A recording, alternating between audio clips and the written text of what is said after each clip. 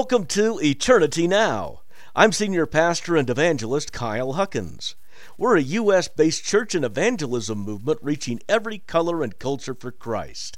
Our podcasts, videos, doctrine, history, and much more are on our website, www.eternitynow.com, ETERNITYNOW.com.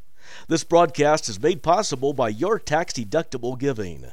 A gift of $25 a month gets the gospel to $10,000 in a year, just 3 cents a soul. Go to eternitynow.com and click Support Us for more. Thanks for listening. Now for one of my recent messages. We conclude the Fruit of the Spirit sermon series with the most important one, and that is love. As we've been examining the fruit, you probably noticed that they are in precious short supply in this nation and world now. Joy, peace, love. We've become really a country and a world of strangers. We hunker down in our houses. Hardly anything will pry us out except maybe to get some groceries, or we have to get a coat, or as we've had recently, snow shovels as well. We know people better on the internet than we do who live right next door to us. It's as the disciple Jesus loved said, "He who does not love his brother whom he has seen, how can he love God whom he has not seen?" 1 John 4:20. So today we look at the most essential fruit for every single born-again believer. That is love from the love chapter, as it's often called, 1 Corinthians 13. And our message, the fruit of the Spirit, loving as God does. Well, Father God, I pray that you'll order my words today. I pray that you'll send the Spirit to each person listening, watching, right now and at any particular time. I thank you, Lord God, for the chance to be able to bring your word to these people. Lord God, I pray you draw them to relationship with you, salvation, as well as setting apart, that sanctification, setting apart to you, and the filling of the Holy Spirit for the purpose of ministry. In Christ's name I pray. Amen. Amen. Now, think about this. Our world is incredibly complex. There are more than 7,000 languages globally, according to the Language Training People, Berlitz.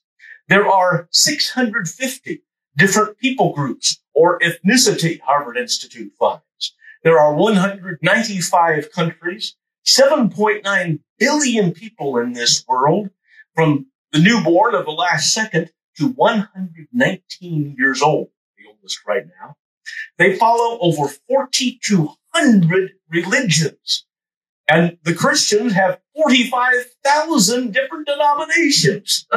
Now, how can we move forward with so much difference, so many challenges, so many gaps? Well, the love of God as produced by the Holy Spirit. Now, you might say there's only 1 billion or 2 of those 8 billion who even name the name of Christ, let alone are actually committed to him and saved. So how in the world can all of this be changed by the Christians? Well, think about this. How many people do you interact with every day? How many people do you interact with just in the course of a week, and maybe a month? How many of those people are born-again Christians? There's your answer. Each one of us, even people the most cloistered, probably have at least a dozen or more people each week. And more people like myself, I would have many dozens in the course of a week. And I would dare say the vast majority are not saved. And so we are the salt of the earth, as Jesus said in Matthew 5:13. But we have to remember this too, the rest of that verse. But if the salt loses its flavor, how shall it be seasoned? And so the earth needs the seasoning of that Holy Ghost, but now it is waning as faith in Christ is going down, is weakening, is lessening in America and beyond. And so we see that greed and contention, as well as false accusation and violence, are coming up more and more and more. People think that politics is so important. Sometimes they will even stage hate crimes to try to blame it on the people they think would be perpetrating it. They dislike others so much to lie and connive to cost them their jobs, their homes, their families, even their lives across this world. They're ultra-sensitive about themselves, but they have no feeling for anyone else. Just think of what it is going to be like shortly when all the born-again people with the Holy Spirit vacate this world for heaven in the rapture. Yet, even now, God is love. As 1 John 4:8 says, our hearts do not have to be so hard in the church or in the world right now. The greatest chapter in the Bible about love is 1 Corinthians 13. The context of this is in the chapter just before and in the chapter just after. Paul is talking to the church at Corinth about spiritual gifts. The miraculous ones have been in play. They have been manifested, but the problem is that they do not have that love that they are practicing them in that must be behind their use for them to be effective. And so we start with the first verse of 1 Corinthians 13. Though I speak with the tongues of men and of angels, but have not love, I have become sounding brass or a clanging cymbal. Spiritual gifts like miracles, helps, hospitality, all the rest, they help us fit together as the body of Christ. It's just like in an office. You have a secretary. You have somebody who's a scheduler. You have another who is perhaps checking up on clients. Somebody is doing the actual work with the clients. All these people need to be together for that office to work. Well, it's even more detailed and also to a higher spiritual level when you talk about a church. So we need to be together, but we also must have these gifts practiced in love, or they will make no difference. The tongues of men and angels talks about what we commonly refer to as speaking in tongues, one of those controversial gifts. This is a language we don't know naturally. You cannot study and get one of these glossolalia, as they are called in the New Testament Greek. But these are what manifested in Acts 2, the day of Pentecost. Everyone heard these in their own language, even from these unlearned, unschooled Galileans, who were a bit like the country bumpkins of their day. Now, God may indeed give us a language, prayer, or something that would be given to an assembly, a church service, and then interpreted. But if we're using it to seem like we're more than someone else, or to send messages that hurt other people, which would not be God, then that's going to bear bad fruit. Verse 2 of 1 Corinthians 13, and though I have the gift of prophecy and understand all mysteries and all knowledge, and though I have all faith, so that I could remove mountains but have not love, I am nothing. Isn't that amazing? All of these are spiritual gifts named in the New Testament as well. Prophecy is God speaking through a person with what is going to happen, what is going to transpire. Mysteries, the Lord giving us a fact that we could not know naturally. Knowledge, clarity in applying the word of God to a particular situation. Faith to do great works, and it looks like Jesus is teaching in Mark 11:23 is in view here. He says there, if you have faith and do not doubt, you can say to the mountain, be cast into the sea, and it will be done for you. Well, that's pretty exciting, pretty interesting. But our Lord is saying through Paul here, if you don't have love behind it, it's not going to be a good testimony of Almighty God. Folks can know the Bible, have good doctrine, go to churches with great statements of faith, but if they don't have that love, they're an abomination unto God. Look what it says, our Lord saying in Matthew 7:21-23. Not everyone who says to me, Lord, Lord, shall enter the kingdom of heaven, but he who does the will of my Father in heaven. The will of the Father in heaven is to love as you are loved, and to spread that love to other people. Also, to worship God in spirit and in truth. Without love, we cannot do this. It's just mouthing words or strumming an instrument. Verse 3 says, and though I bestow all my goods to feed the poor, and though I give my body to be burned, but have not love, it profits me nothing. This is where the folks in ancient times and medieval days got the practice of burning someone at the stake, because they said that they were against the true teachings of Christ, and so they would be burned. They had not love. Talk about a miscarriage of what this verse is actually supposed to be saying. Some people give to be seen. They say, hey, I gave $100 to that cause. Did you see it? I gave $100. And next week, I'm going to give $200. Now, Jesus says you have your reward. You really gave to be seen by men and made sure that they saw it. And so you're not going to get anything at all in the afterlife. Or perhaps common today, I'm giving some food to this poor person here. Did you see me giving them bread? Could you get a picture? I can't take a selfie. Could you take a picture for me? For self? Or might you slip a 20 into somebody's hand when nobody's looking?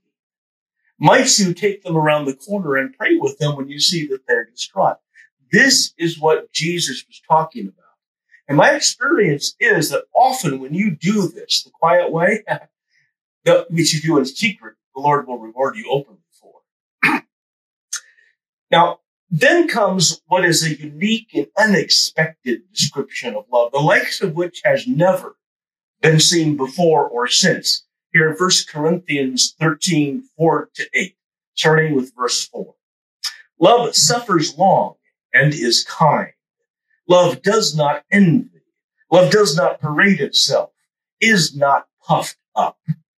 Now, these descriptions in Greek are very close to those that Paul gives in Galatians 5 for the fruit of the Spirit and the works of the flesh. Suffers long means that love is patient and persevering, doesn't get turned off at the first notion. Kind, serving others' best interests ahead of our own.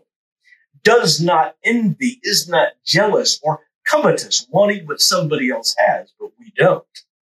Does not parade itself, avoiding boasting or bragging. Boy, people, when you have on one of these very platforms we use, broadcast yourself as the mission and the logo, it's amazing that we have violated this so clearly.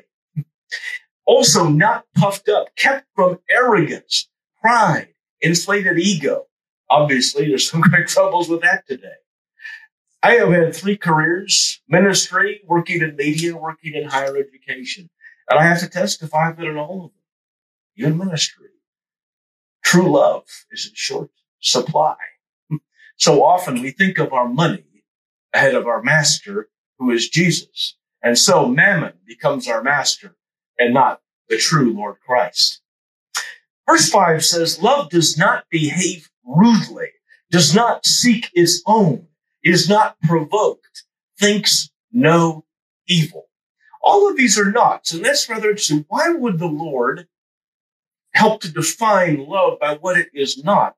Well, it's because the Holy Ghost then gets the greatest latitude to be able to act. And the different people, the different situations, the different circumstances that we just established are beyond complex. So he gives boundaries here through Paul as to what is not, leaving a lot in play for the Spirit to be able to move. So here, not behave rudely. It doesn't act dishonorably or improperly. The person's not going to go around the party with the lampshade on their head. It does not seek its own. It's not looking out for number one. And what does Paul say about these last days? People will be obsessed with self-care. It's not provoked. That is easily angered or offended. We're not talking about somebody being viciously attacked and then perhaps answering. We're talking about people being so defensive that any kind of allusion to something they don't like gets them to snap at you and gets them to lie about you and to accuse you falsely because they are so horribly offended. Love thinks no evil. Literally, this is interesting, doesn't keep an account of wrongs. So let's say that somebody wronged you some time ago, you forgave them, worked it out. You don't keep bringing that up again and again and again with them, or whenever there's some other kind of disagreement, we think the best about someone, not evil of someone else. Our society is so wrapped up, though, in self, it doesn't seem to happen very often. People are wrapped up so tight on just tiny little matters. There doesn't seem to be any perspective. This is a symptom of being alone too much. and listening to your own thoughts and those that are also placed by the enemy in our minds as well. People without understanding are also digging up long ago conflicts that they weren't even involved in, don't know much about, like the Civil War. And when you open up an old wound, a lot of times you'll find that there are going to be 7 more wicked demons come in and fill it that are worse than that original one that you were trying to cast out. Ephesians 4:15 tells us to speak the truth in love. Correction is love. Saying that you're not supposed to do something can be love. If I have a little son or a grandson and he's about to go out into the busy street here in Scottsbluff or Seattle, wherever you may happen to be, and I don't try to stop him, I'm not loving him by letting him just do whatever he wants. He might get killed. He might get horribly injured as well. We have to set those boundaries as the Lord God has set them. They may not like it at the time, these people that we have to correct, but we have to be willing to risk offending. We have to be willing to risk them not being our cuddly friend anymore to do God's best for them. Verse 6 says that love does not rejoice in iniquity, but it rejoices in the truth. Love does not enjoy sin or injustice. These should be convicting us if we are in the love of God. And it enjoys knowing the truth both in the earthly and the spiritual senses as well. I have never seen a question that ultimately, when it was pursued out to its end, has reflected negatively upon God or has caused me to question the scriptures. I know that there is a God. I know that what the Bible says is true. I'm not offended by anybody asking questions. I don't have a problem pursuing and checking and seeing what the record is, because I've seen the record prove it out more times than I could possibly count. The truth makes us free. Too many people are living a lie today.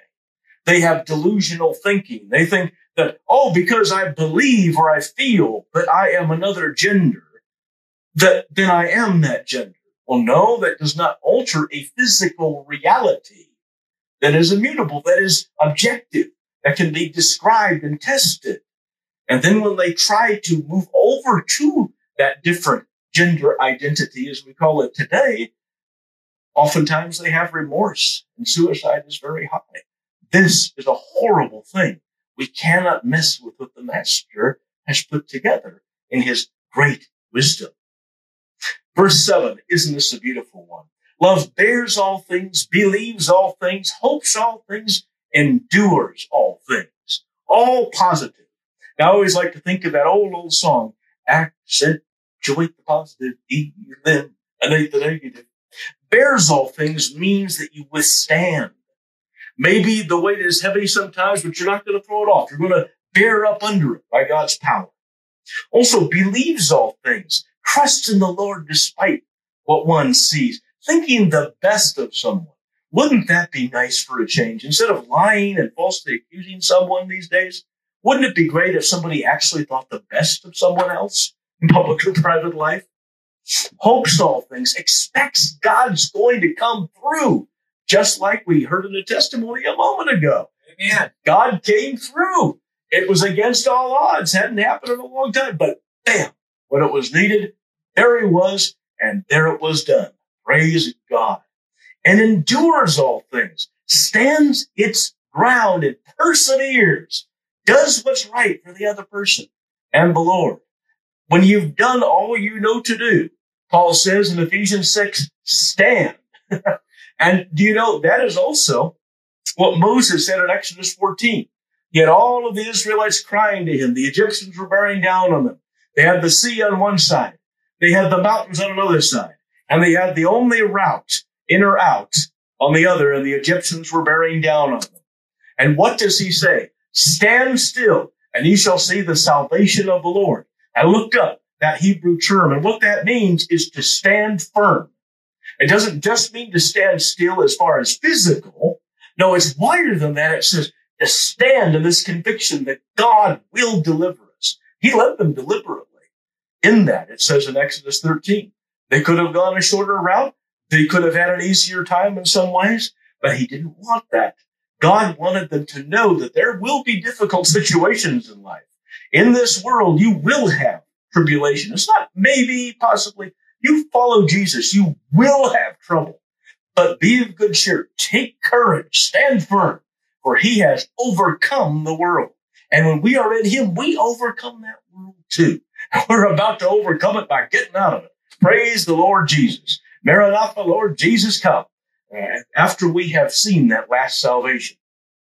And verse 8 starts out so beautifully. Love never fails. But whether there are prophecies, they will fail. Whether there are tongues, they will cease. Whether there is knowledge, it will vanish away. Love never fails. That would be more literally, it never comes under condemnation or worships something else, therefore becoming obsolete, becoming ineffective. Now, Paul ticks off a few spiritual gifts after saying that love is going to endure, not because they have passed away at this point, not because they are invalid, but because believers sometimes make them their goal rather than giving Jesus Christ to people in his love. Satan can counterfeit spiritual gifts, especially when we view them as the end instead of a means to an end. You see, because we're doing that out of pride or out of some kind of mistaken construct of who God is rather than true faith.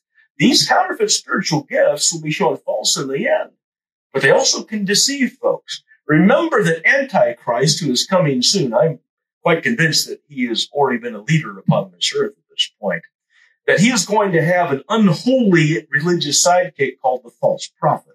And the false prophet, it says in Revelation, will call down fire out of heaven, just like Elijah. But he's going to be of the devil. See, that's a counterfeit spiritual gift. The devil does have some ability. Mostly it's in casting shadows. Mostly it is in riling up people against each other. But he can do a couple things. He can't do nearly as much as God. And in fact, Antichrist will be destroyed by simply the brightness of Jesus coming.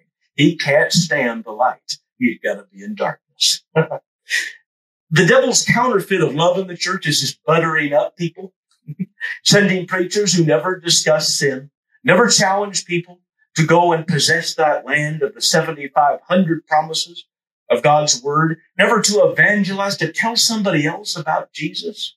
That is not love. Doing it that way. It's puffery. It's evasion. And really, it's blasphemy. We are not giving our lives to Christ. We're keeping our lives for our own. And a pastor who does that is keeping his own life. Remember, he who seeks to save his life will lose it, Jesus said. But he who loses his life for my sake is willing to do what I say rather than what he just wants and is popular in this passing world. He's the one who's going to save his life. He's the one who's going to have me for eternity. The other one's going to be with the devil for eternity. Lord, Lord, let us be faithful unto the end. Verse 9 of 1 Corinthians 13, for we know in part and we prophesy in part. Well, these are contrasting types of knowledge. To know in part means to know by experience. It's like, hey, I know that God is good because I've been with him and he's blessed me in so many different ways. Now, to prophesy in part is to understand through divine revelation, like the Bible. Well, I read in the Bible that God is good. And so I know that he is good. The connection here is then I act upon it. And I say, God, show me your goodness. Or I do what he says to be blessed or to do what is right. And then he shows me that goodness, grace, and mercy and blessing. You see, so knowing in part, prophesying in part, there is a connection. Both are very important types of knowledge. And verse 10, one of the most misinterpreted verses in all of the Bible, 1 Corinthians 13:10. But when that which is perfect has come, then that which is in part shall be done away. Some say the perfect here is the Bible. Paul's writing the Bible. It's not finished yet. And they say when the Bible was finished, we believe the last book to be written was the revelation of Jesus Christ, maybe about 100 AD by the Apostle John. And all of these miraculous gifts are gone. They're no longer necessary. does not mean that at all. Looking at the original Koine Greek, here is what the sense of the original language is. When I have developed full moral character, completing my spiritual journey, that I only have partially now, whether natural or miraculous, will end. When does our spiritual journey end? When we're fully in line with God, right? Are we going to be fully in line with God when we're on this earth before going to be with the Lord? Of course not. Jesus is the only one who was, and we killed him for it. This is really supposed to be a declaration of humility. Will any of us have the perfect love of Christ? Will any of us live sinfully? Will any of us be truly good? But God himself, even Jesus said, no one is good but God, talking about the Father. This is because he had limitations in the physical body, not that his spirit was compromised in any way. So verse 11 says, when I was a child, I spoke as a child. I understood as a child. I thought as a child.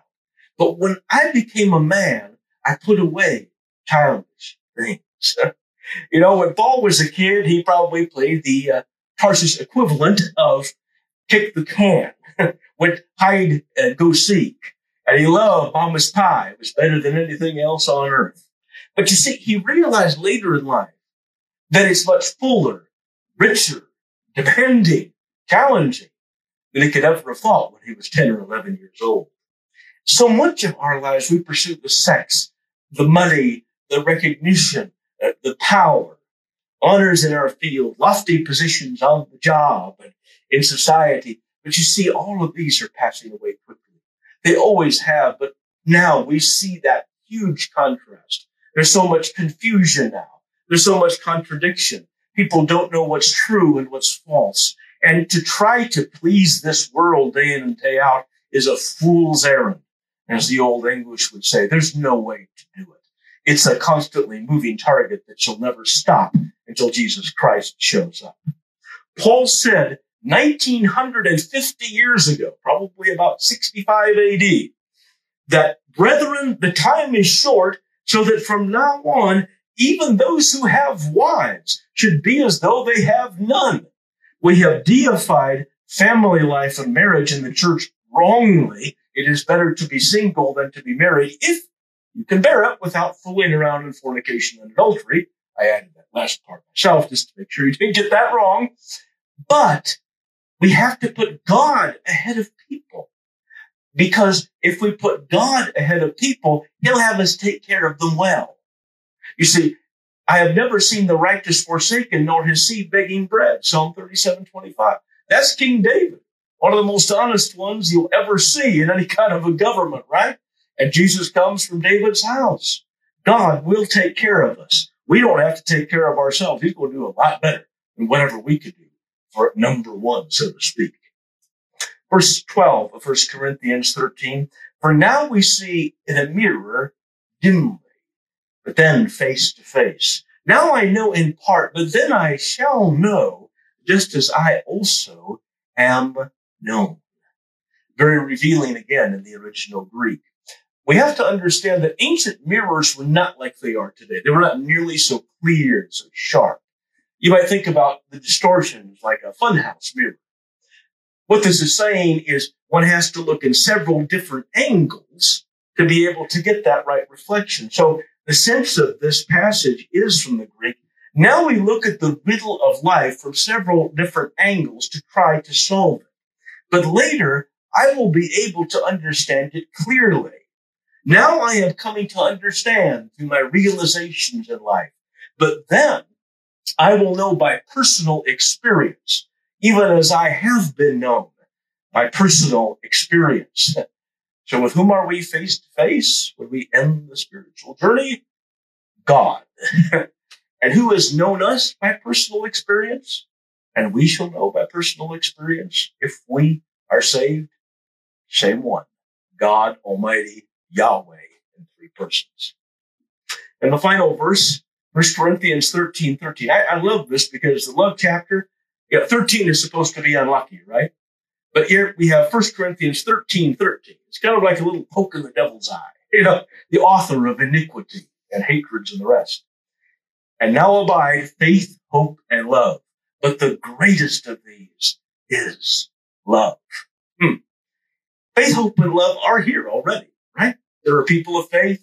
There are people who genuinely love with the love of Christ. There is the hope of the Lord returning. But of course, none of those are in the fullness yet. None of those are perfected yet. We await the full realization and coming to Christ and having him call us up at any moment now, any second. Literally nothing has to happen before Jesus Christ calls up his church in the rapture.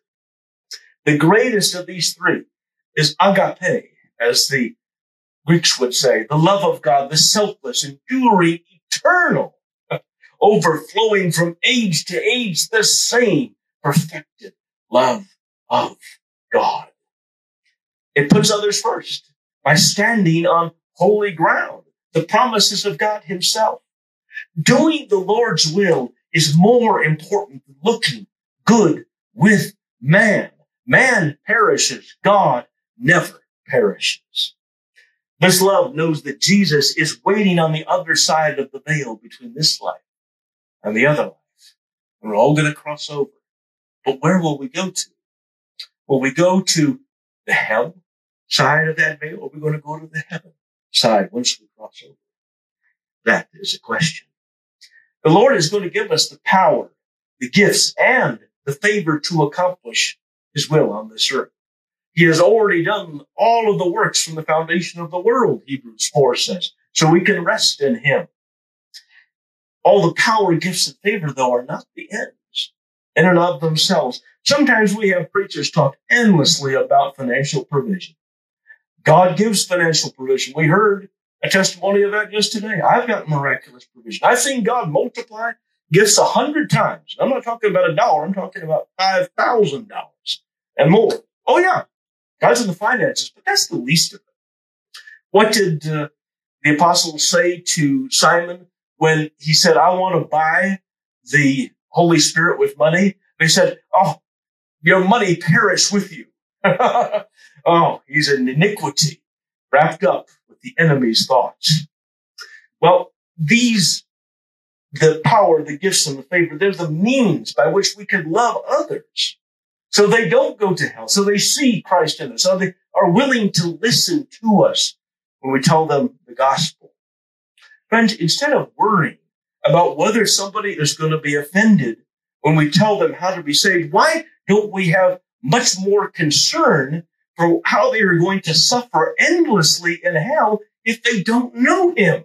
Cannot we take a tiny risk of someone maybe being perturbed to perhaps save their soul forever? Of course we need to do this. But how many people share their faith in Christ to be given here? Less than 1 out of 20 born-again Christians. Goodness. We need to stop focusing on ourselves long enough to focus on God and how important it is for others to focus on God, to know Jesus Christ, to be saved. I can testify that when I try to get something myself, oftentimes I fight my own best interest in it. I end up trying to go after it too hard or going after it in some kind of way that's not helpful, and it becomes even more elusive than it was before.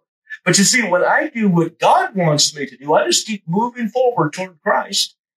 I find that God adds these unto me, right? You seek first the kingdom of God, then all these things, after which the Gentiles seek, they'll be added. And to you, just got to get your priorities in order. Our Lord loves you and me a lot more than we think he does. We get a lot of suffering in life. We think there's evidence that God doesn't love us. But no, a lot of it is caused by ourselves, even the smartest, the best of us, so to speak, in a worldly sense. And God has to let us do that, or else we'll never come to the recognition that his way is right and that his way is different from this world. Focusing on ourselves, we're always going to be dissatisfied because we're sinful, we're fallen, we're imperfect. Einstein was imperfect. He had a beautiful mind, but I'm sure he offended people. I'm sure that some people didn't like him. Well, that's the way it is, right? But if we focus on Christ, he's perfect. And he loves us with a perfect and everlasting love. Then we will have love, power, and sound mind, and we'll have his joy and peace forevermore. Maybe today you have thought that love is simply trying to please somebody, is trying to just approve of whatever they do, whatever they say, wherever they go, whatever they believe. Maybe you've wondered why some tough things have happened in your life, even though you've had good intentions. Well, we're all naturally fallen and sinful, and we are in a fallen and very sinful world. And we're seeing war erupt on a major stage for the first time in many years, and it's reminding us of the kind of hell that we visit upon one another. God wants to help us to see that our plans as people are going to come to nothing outside of him. But his plans are going to succeed, and they will bear everlasting fruit. There will be those in the millennium to come in which this world will be perfected. All of the nature of man and the beast is going to be changed. The adder will be able to play with a little newborn, and there'll be no problem at all. He'll giggle, and the snake will probably smile himself if capable. You see, the Lord is going to do the best, not only for himself, but for all of us. You see, our best interests are inextricably twirled and caught up with Father God's as well. We've learned today the supernatural love of Jesus Christ. He walked in this life perfectly without sin. He helped others to see that they are mistaken and that they needed his Father God. And through coming to him and through him, they could access God the Father. He healed the sick. He gave sight to the blind. He set free those who are in a prison in their minds. And don't you know that those who are imprisoned in mind by the regrets, the difficulties, the hardships that have been visited upon them are in a worse situation than those who are in a physical prison, but have found Jesus Christ there. The Lord taught his disciples to do the same, to heal the sick, to give sight to the blind, to liberate the captive as well, and to lead others into God's love, perfect peace, and everlasting joy. Do you need that love today?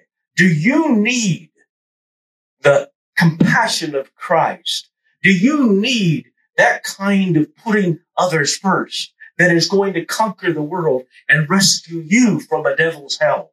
Yes, for eternity. Pastor. Amen. Amen. Praise God.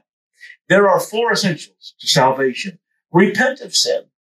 All of us have it, but we all need to get rid of it. How do we do that? Through Jesus Christ. And turning away from it, asking God to deliver us from it, and for him to forgive us our trespasses against him. We also confess Jesus Christ is Lord. He's the only one who lived perfectly. He was the perfect sacrifice, putting away the hundreds of rules from the Old Testament. We don't have to observe them anymore. But when we're saved, God's Spirit comes in and he changes us so that we are purified and that we can be a great living epistle accurately read by all men of our Lord. We believe that Jesus Christ rose in body and in spirit. He didn't just rise in the spirit of the church. Surely there is that. The church expanded amazingly from 11 faithful disciples who were scared to 2.2 billion people today and billions throughout history. But he rose physically, more real than you or I, because he could cross dimensions. He could appear in a room without opening the door. He was able to speak to them and they could hear but not see him.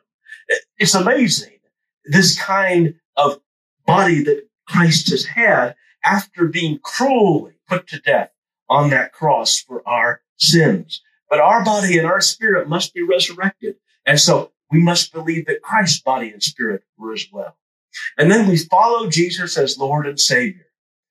He is the only one who can be our master. When we say, well, is it going to be man as our master or God? We've got to say God is going to be our master. Whether it's government or whether it's job or whether it's church, we've got to follow Jesus and not the world when they conflict. And we're going to do that imperfectly. I do it imperfectly. George does it imperfectly. Everybody except Jesus has done it imperfectly. And so we just repent. We ask God for forgiveness, and he is faithful and just to forgive us that and he'll also give us the power to be cleansed from all unrighteousness as well. I'm going to lead you in a prayer now. You can repeat after me if you like. You can summarize the other 4 points if you want to, but why don't you do it now rather than putting it off? Because the devil will come in and say it's nothing. There's nothing to it and all the rest. But friend, as surely as I'm standing here, as surely as I preached the word of God over 20 years, as surely as I care about you and love you and know the Lord Jesus Christ myself, I know that he's going to come against you. And so go ahead and do it now so that you don't get caught in that demonic trap of putting it off. Let's go to the Father in prayer. Father God, forgive me of my sins.